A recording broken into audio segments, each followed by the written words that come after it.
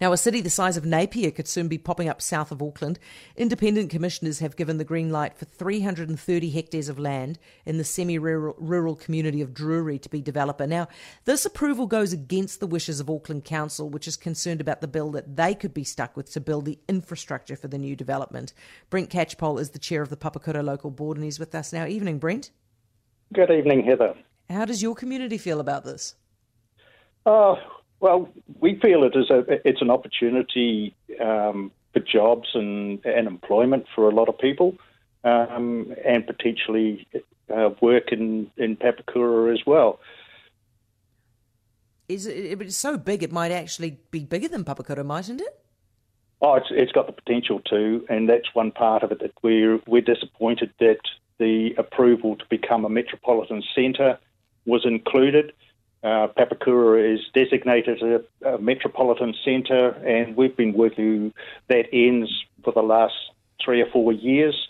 Spent quite a bit of money putting plans together to try and take advantage of that status, and just to have another metropolitan centre set up within 7 kilometres of Papakura is disappointing to us. But as on the whole, we see it as a good opportunity for... Because the thing is, Brent, it's going to be newer and potentially flashier than Papakura, mightn't it? So are you worried that it's going to draw people away? Of course, yes. I mean, the potential for it to draw businesses away, as did Takanini, 10 years or more ago, took businesses out of Papakura. But Papakura has bounced back, and it survived very well through the COVID period. And we've, the opportunities in Papakura and the landlords to invest in better buildings and higher more development in Papakura is there for them to take advantage of, and a few of them are. We've seen some larger developments happening at both ends of the town, and it'll gradually develop through the town. But the worry is that Drury will draw away some of that investment. Do you think the council will appeal this?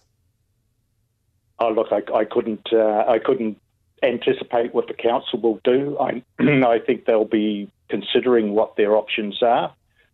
It's a significant amount of money to provide the infrastructure that will be associated with it. All of connector roads and water services and the whole works. How much, by the way, out of interest, how much is it per property, the cost of the infrastructure? I couldn't tell you that. I'm not familiar with that. Would it not be made up by the rates? Oh, for a long time down the track. I mean, the infrastructure would have to go in place in the early stages. But this is a 30-year development. So by the time the rate started coming in from that, that's a significant amount of money that's been put up in front, which is the burden of the current ratepayers, and many of those are struggling at the moment. What do we do, Brent, about the infrastructure? And I'm talking about not just the local roads, but the infrastructure in and out of the city. Because, if I don't know about you, but I feel like the motorway is jammed up, and Mill Road, being one lane each way, is basically a country lane.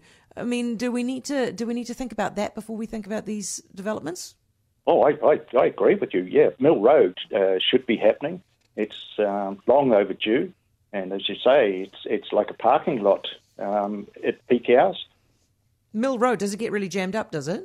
Oh yes, yeah. It's there's a couple of intersections that just bank up because of the cross traffic, and they're not working. There's roundabouts there, but there needs to be a lot of work done on those, and if you take those roundabouts out and put multi-lane highway through there, would have been a much better choice.